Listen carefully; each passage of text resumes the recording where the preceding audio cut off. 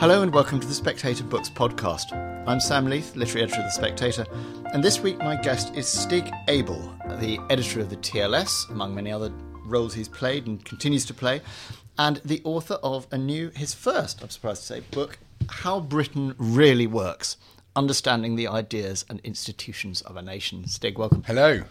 What got you going on this book? I mean, it's a bland question, but it's kind of an important one. It's very all-encompassing, isn't it? Yeah, I wrote a piece on the TLS website about football and about my experience of growing up as a Nottingham Forest fan in the 90s and then watching Euro 96 and writing about how football used to mean something nationally, particularly when England kind of did all right in events. So I grew up when, in I think the 1986 World Cup, they did all right. The 1990 Cup in Italy, they got to the semi-finals, and they did the same in 96. And it was this nationalist moment where football was kind of a keynote for the nation, and it was very exciting. And I was noting that in the various tournaments since, that's gone away, and we're left with this very desultory half interest in it. We're still singing Three Lions. We're still singing through, but no one really believes anymore, and it doesn't really matter. But it did matter to me, and maybe it was my age, but maybe it was the generation, and maybe it was the times. And a publisher came to see me and said, "Oh, that was interesting. Have you thought about writing a book?" And I had this idea of doing a book about the history of expertise. Because this wasn't long after Michael Gove had said we'd had enough of experts in this country, and I thought the idea of expertise was kind of interesting. You know, at what point did we start valuing experts for themselves, and what point was it just this kind of that sort of Victorian amateurishness where people became experts for the love of it? And I thought that'd be quite interesting.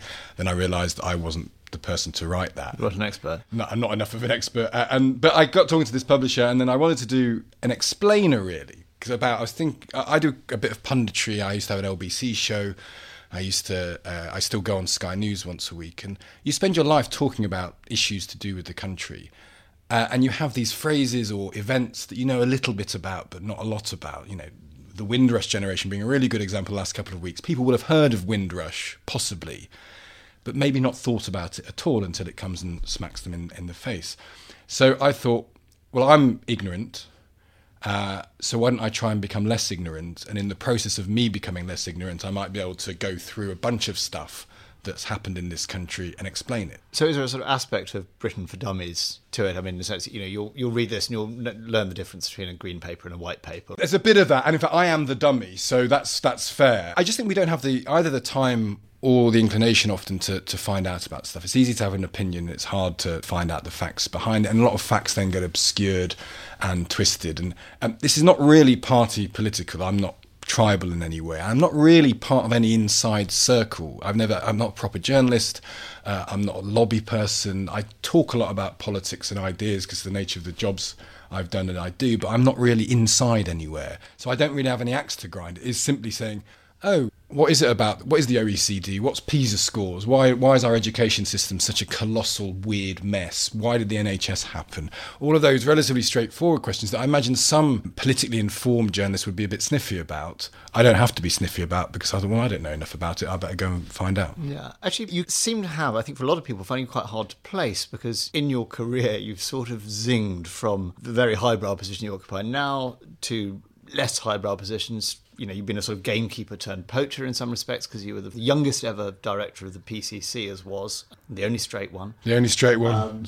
Proud moment for tokenism. And then you became managing editor of The Sun at one point. Yeah. And so as a radio host in the LBC thing, you sort of Ramoning, panty-waist, libtard sort of exactly. figure. I got a lot of that. You got a lot of that. Yeah. And, you know, this weird portfolio career, where do you see yourself standing? I say in the introduction, actually, this term grew up in the sort of post-Corbyn election near victory euphoria, centrist dad, which was this sort of term of abuse by Corbynistas to say about moderates, about Blairites. And I'm not a Blairite, I'm not a Labour person, but I kind of thought, I'm a dad. I kind of believe in fairness on both sides, sort of. So I'm sort of centrist. Why don't I try and occupy that position? And that's kind of what I always have done. People hate not being able to pigeonhole people. And this world we live in, this hugely polarised world, if you try and think about each issue on its own merits, and if you're not tribal, people are deeply suspicious of you. And liberals are the most suspicious tribe of them all. So there's a bunch of people who'll never forgive me for working at The Sun. Yes, you still get a lot of stick on Twitter whenever you post anything highbrow or anything to the left. How can you do that? And my views have been stated in public for years. I've had this LBC show where I was regularly accused of being a sort of libtard Ramona, and then I go onto Twitter and I'm accused of being a Nazi because I worked at The Sun. And my view has always been, I've done jobs because they're interesting and because they've been the next thing that was available to me. I'm not a grand schemer. I've got a family and I've got a life to lead, and I've got to try and have a mortgage, and I've got to try and live, and that's no greater scheme than that. But people hate the idea that they can't pigeonhole you. So there's some people who have a certain political view, particularly on the very liberal left side, and they just think you worked at The Sun, therefore you are beyond the pale, irredeemable scum. Well, that's a point of view. It's a point of view. And look, I believe in free speech, so accept to the point. And people then say stuff like they want to kill you, or I've had people say they want to rape my 9-year-old daughter. I was on Sky just last night and someone started this whole thread about raping my wife by name, knowing her name. And it's hard to overstate the kind of cloacal nature of public discourse. And I kind of am an easy target from both ends to a certain extent. And I don't get very much, and women unquestionably get it worse. And it's not a moan by me, but I do feel we don't really able anymore to say someone might believe this about one issue and something different about another issue, and that's just them trying to respond to what is a complicated world. And no one should believe anything 100%. That's what I feel really, really strongly, that I don't believe anything 100%. I don't believe in anyone 100%. And actually, it's intellectually dishonest to pretend that you do. But we seem to have got into a world, and you've written about this for the TLS, about in the real fake news, where you have to be on one team or another. But I don't want to be on one team. And people who are only on one team are kidding themselves. Well, that messiness is something that comes through in your account of Britain in the book. I mean, I think you talk early on, there's a lovely quote from Thomas Pynchon you have. Because you say, this is a sort of massive, heuristic, cobbled together things, the common law and our constitution and so forth are all kind of muddled up through history. And you say, Pynchon from Gravity's Rainbow, decisions are never really made. At best they manage to emerge from a chaos of peeves, whims, hallucinations and all-round assholery. That is Britain. I mean, he's obviously American, but that is absolutely, to my mind. There's another quote from William Goldman, the Hollywood screenwriter, who says nobody knows anything. That's about how Hollywood works. No one knows what film will ever work. And he's absolutely right about that, and it's absolutely true for us. If you look at all of our institutions, this is the thing that kept coming back to me. No one has invented them. No one would say this is the education system we should have in this country. No one has planned it. No one would say this is the NHS we should have in this country, because it starts out somewhere, and then what happens over years and years and years, there's accretions and amputations and little bits fiddled with and little bits added on, and each year or every 5 years at the very, very most, someone else comes in. But it's in education, there's been something like 30 education secretaries in the last 40 years or something ridiculous like that. So there is no plan, there is no strategy. It's this endless ongoing muddle. And it's no surprise in that sense. Two things: A, that it's often doesn't work, and B, that we're kind of used to it not working. So another theme that comes up is the sort of persistent inequality that exists in this country, and it's by geography, by age, by gender, by race, by all sorts of things. And we're kind of used to it because it's been there the last 20 years, it's been there 20 years before that. And that's how we cope as a country. We just sort of muddle on. Isn't this, in a sense, it's quite a kind of trad conservative position, isn't it? That it's always said that, ideas on the left work in principle but not in practice, and ideas on the right work in practice but not in principle. Yeah. Do you think Britain does work? It's difficult. The last two quotes of the book are, one's T.S. Eliot, Hollow Men, this is the way the world ends, this is the way the world ends, not with a bang but a whimper. And the other is a kind of version of Beckett from The Unnameable, which is, we can't go on, we must go on, we'll go on. And I think Britain muddles on, and that there's a resilience to Britain, and there's a kind of beautiful persistence about Britain. But I don't think very much of it works how it's intended to. We don't have a particularly good education system if you compare it to other countries. We don't have a particularly good health system if you compare it to other countries. If you have cancer in this country, you'd be better off living in most other European countries because they'll treat you better. Well, we better go quickly. Yeah, exactly. Yeah, exactly. And then you add Brexit. So I do a little bit about Brexit. Because it is a moving target, of course. You've written this book at, if you like, almost the most difficult time for such a book to be written. Yeah, I left the politics chapter till the end, and Brexit was burbling on. And I try not to talk about the definite outcomes of Brexit, because who knows. But there are some things to say. I mean, my view on Brexit has always been, I totally understand the theory behind it. I totally understand why people want to claim sovereignty, and there's lots of intellectual reasons why leaving the EU is a good thing. But the cost-benefit analysis is ridiculous to me. If you look at all the opportunity costs, the amount of man-hours, the amount of money that will be spent doing it, for an eventuality, the best case scenario is not going to be dramatically better in my view. So I think if you were looking at it lucidly rather than politically, you would say this is too big a bet for too small a reward. And I think that's how odds are not good. Yeah. And so that's why I feel you can make a case against Brexit while still understanding why we've ended up with it. For lots of the reasons I mentioned, there are lots of the fundamental inequalities that you talk about will lead to a bunch of people who'll be angry. And they'll genuinely believe, correctly, things can't get a lot worse. So why not pump for change? And I totally understand that. In that conversation, the whole immigration issue has been massively played over back and forth.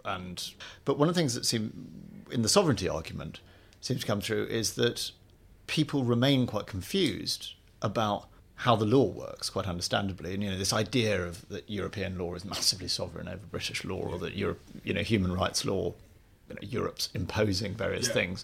I mean, is that something you... I try and clarify that, because, for example, Human Rights Act was incorporated into British law in 1998, and adherence to that has nothing to do with being in the EU or not. So once we leave the EU, we'll still have the Human Rights Act enforced. It's not a thing to do with the EU. It's something that exists separate to it. There's a separate court that enforces it. There is a court, the European Court of Justice, that deals with EU matters. And even now we don't know how many laws are EU laws and how many are British, because they'll cover areas that we probably would have to cover anyway. And if we have a trading relationship with the EU, which of course we'll need to, there'll need to be an arbiter that sets certain standards and deals with disputes. So again, it's another example of a muddle. And the classic problem with Brexit is it was a binary yes-no question in an area that's a massive muddle, or, put it more politely, it's on a spectrum of possibility. And when you have binary question, spectrum answer, you end up with a colossal problem. And that's exactly what we've ended up with. So this is a definitive position. We answer it not definitively, 52-48. And in any event, the answer can't be definitive, because what do we do with the Northern Ireland border? What do we do with the customs union? What do we do with this trade relationship? What do we do with relationships with other countries? All of that was fudged or ill thought out or impossible to consider until you do it. And that was, I think, the great dishonesty about the campaign around Brexit, apart from actual dishonesties like the 350 million thing. There was this notion that there was a certain answer. And Jonathan Coe, I think, did a tweet which I thought was brilliant, which was 52-48 actually means don't know. And we treated it like it meant yes 100%. And of course, the two don't go together. We don't know what to do. And dirigist Brexiteers will say that the people have spoken, this is democracy in action. But 52-48 doesn't really mean anything. And actually, I was interested to learn, I was looking at devolution. In 79, of course, there was Scotland voted for devolution, and they didn't get 60% of the electorate voting for it, so it didn't happen. So someone somewhere put in a plan to say, unless there's a clear majority, we won't do it. Yeah. Why did Cameron not do that for Brexit? Well, we'll have to ask him. Yeah. How important is it that Britain has this unwritten constitution? I mean, do you think that's kind of key to the way the nation works? I think it is, and I was looking at the Bill of Rights actually from the 17th century, and it has a clause in it about the right for Protestants to bear arms against sort of those evil Catholics. And of course, our own Second Amendment. It is our own Second Amendment, and we just ignore it because the Bill of Rights isn't a proper constitution, and we're just not used to thinking of rules in that way. So it's the classic British fudge, which is the advantage is we get on with things, and things just happen, and we move on, and we adapt. The downside is we're not entirely clear what we're supposed to be doing, and the downside of not having a constitutional mentality means we lack clarity in lots of areas. I think we don't really know what our fundamental rights are, and the Tories always talk about doing another Bill of Rights, and they never do it because it's too difficult to do, and in fact they now can't do anything because they'll be struggling with no majority until they get either kicked out or another Parliament comes along where they won't have a majority either. I mean, I think the stasis of Britain is going to be here for a while. Although, as I talk about in the politics chapter, the great lesson of making any political predictions is they'll be wrong in about 35 minutes. So I say that, and of course, there could be a crashing Corbyn majority at the next election of 150, and a revolution will start.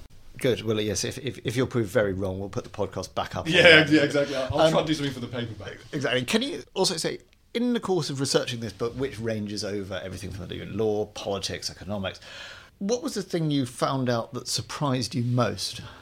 I don't know if this should be surprising. I found the arguments around grammar schools just so insane that it's just not a straightforward question. That obviously grammar schools are fundamentally structurally unfair to society. They don't benefit other than the people who attend them. I can't believe it still exists as a political issue. And everything I read about it, people I spoke to, people who'd gone to secondary moderns, people who'd gone to grammar schools, I completely understood why people would say it benefited me. I got social mobility. I was a provincial kid, got to a grammar school, went to Oxford, and that's lovely. But the notion that benefits society at all, I find baffling. And everything that you look at seems to me to be in favour of saying that once you benefit a certain small group of people, you're necessarily going to be harming a larger group. And that seems to be the case in grammar schools. The education system generally, looking at what happened in 1944, when they had this chance to start again, Rab Butler did, feels like such a missed opportunity that we're still living with. And now we have this weird world of faith schools and free schools and academies and grammar schools and independent schools and council-run state schools. It's a total colossal mess. And I was really surprised at just the state that our education system both started in and has gotten into, because we don't value education in this country. We don't why don't we treat teachers like doctors? Why are teachers not as important as doctors? They are in other countries. Countries that do well educationally, they value the best civil servants, the best educated people become teachers. In Finland, to become a primary school teacher, you have to have 5 years of university and write a dissertation on pedagogy. Why? But we don't in this country. We say to teachers, you might have to up the salaries to. Well, indeed, but why don't we value that? I read this great book in 1905 called The Schoolmaster by a guy who went to Eton, and he basically says in 1905, well, we don't really value teaching because it's seen as the job that people do if they can't think of anything else to do. And that was in 1905, and there's a large chunk of that now. We shouldn't think like that, and it's madness, because you've got kids. When there's a brilliant teacher, it's transformative. It's just, oh God, my kid's got an amazing teacher. But the chance of that happening, if you pay someone 20 grand a year and at the beginning expect them to do all of this stuff without real qualifications, how many of them are going to stick around? Well, a third of them leave within 5 years. So I found the education system a particular surprising mess. One of the messes in which you were very directly involved is the press issue. You were at PCC for for Leveson, you described very poignantly being in your late 20s and early 30s and suddenly being absolutely at the centre of this colossal shitstorm and having a breakdown, really. More or less, yes. I hadn't quite realised how dreadful it was for you, though. Well, I don't think it was I didn't handle it very well. I'm sure a stronger person would have handled it better. Well, one thing you say in the book, which slightly surprised me, because we all think of, for the most part, the whole phone hacking scandal as being a News International one. But you do say in the book that you think it actually started in the Mirror. Well, I think that's almost accepted now as part of the tradition of this story. I mean, this is not to exculpate the News of the World. I think the News of the World was tremendously flagrantly guilty of just not caring about people's privacy.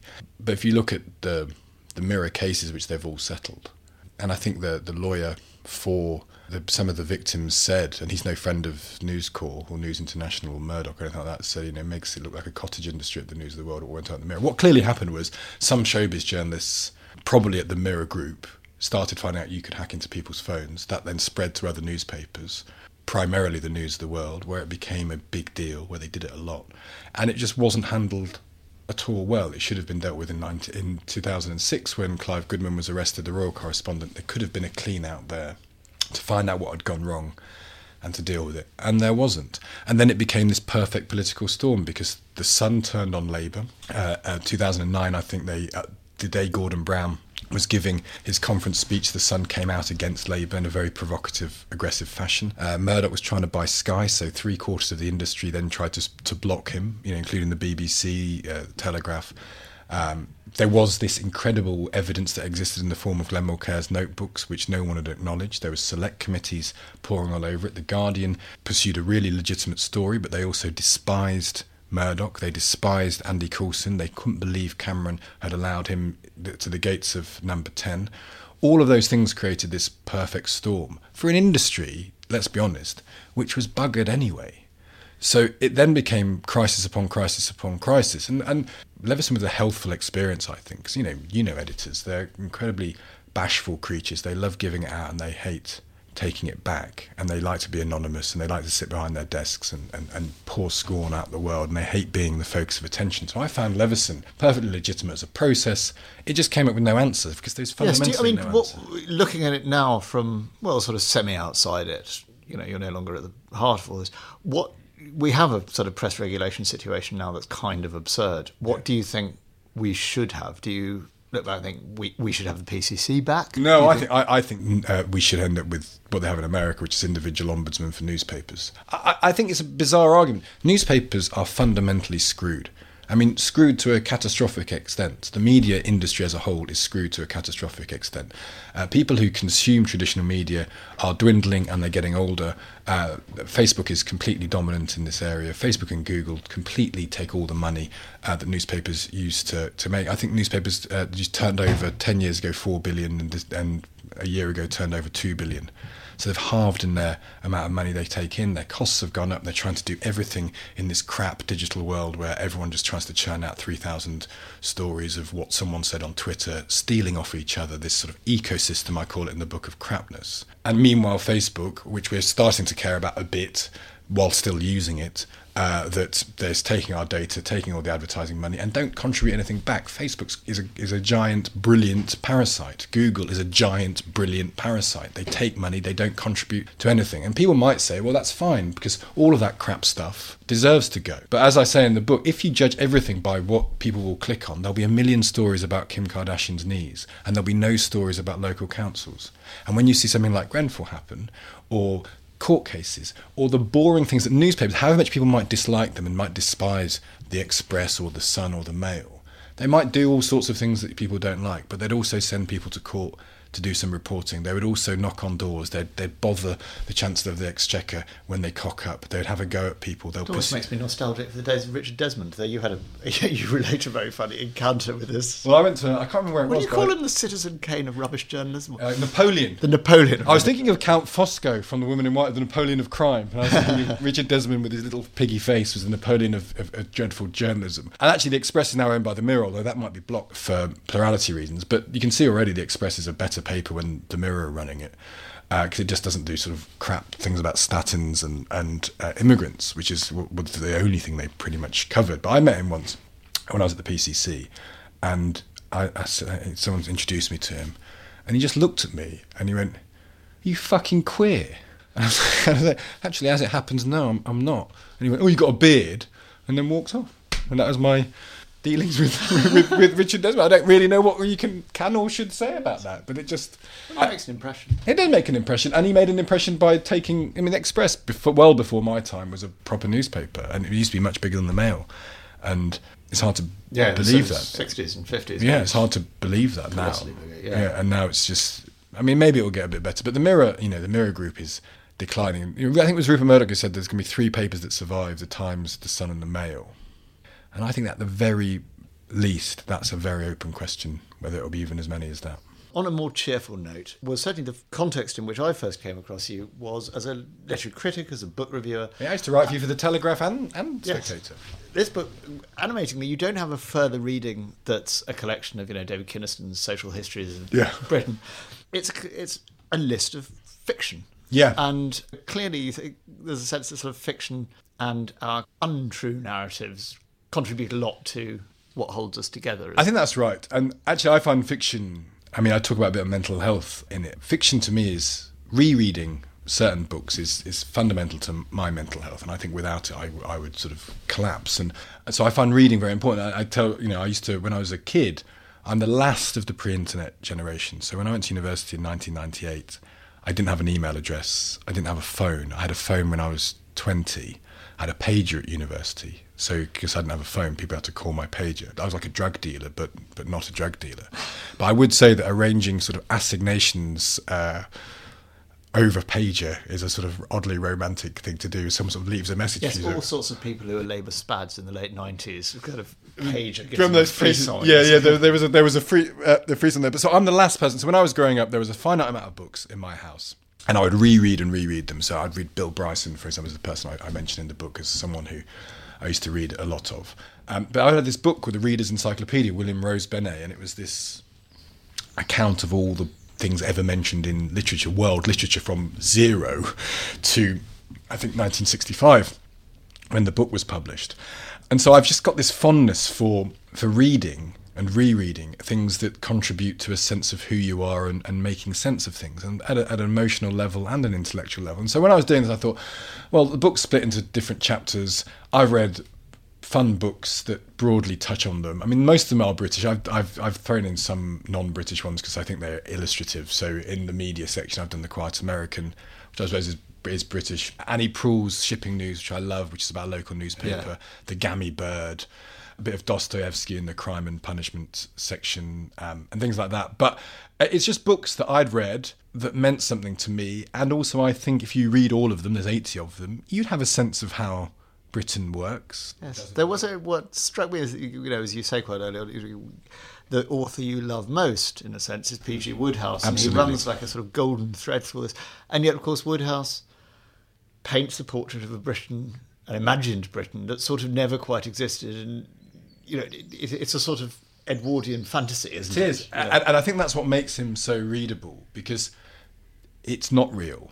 But the problems happen and they're solved charmingly. And the problems, even if they weren't solved, wouldn't matter. They're sort of rich people arguing about inheritances, or angry aunts, or love affairs that will probably turn out all right in the end. I honestly think I read PG Wodehouse every single day, because for 10 minutes at the end of the day, I read it in the bath, or I just sit there before I go to bed. I'll read a bit of PG Wodehouse, almost obsessively, which is probably not that healthy, but again and again and again. And I love Smith, so I recommend.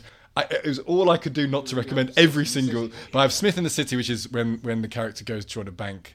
But also my favourite ever novel is Smith Journalist, which is where Smith, who's this old Etonian, well, he didn't go to Eton, but he looks like an old Etonian figure in a monocle, kind of posh, but also sort of very resolute. And he goes to America, and have you read it, Smith Journalist? I haven't read Smith Journalist, no. It is the best book on journalism. Everyone will tell you the best book on journalism is Scoop. Or Towards the End of the Morning. Yeah, or Towards the End of the Morning, which I've mentioned both of them, but they're not. After this, if you do one thing, go and buy Smith Journalist. He goes to America and he, by sleight of hand, takes control over a magazine called Cozy Moments, which is an American magazine designed for the sort of suburban middle classes. It's very cozy and lovely. And he turns it into a campaigning newspaper that goes against slum landlords in New York. And the landlords fight back and he has to battle them. And meanwhile, the circulation goes up and it becomes this centre of New York life. And there's a boxing match in it. There's these descriptions of urban poverty. It's an incredible, but it's not that Woodhouseian in that sense, but it's just filled with this spirit and this joy. And I find that that's what Wodehouse delivers all the time. You can read any of them, Mulliner, you can read the Blandings books, Jeeves and Wooster, but Smith is this great figure to me. And if honestly, Sam, read Smith Journalist. If you do one thing, having listened to this book, and you don't want to read my book, try and read my book, but if you read one other book, read Smith Journalist. Or buy Stig's book and read Smith Journalist. I'm very happy with that. And it's Stig Abell, thank you very much. Thank you.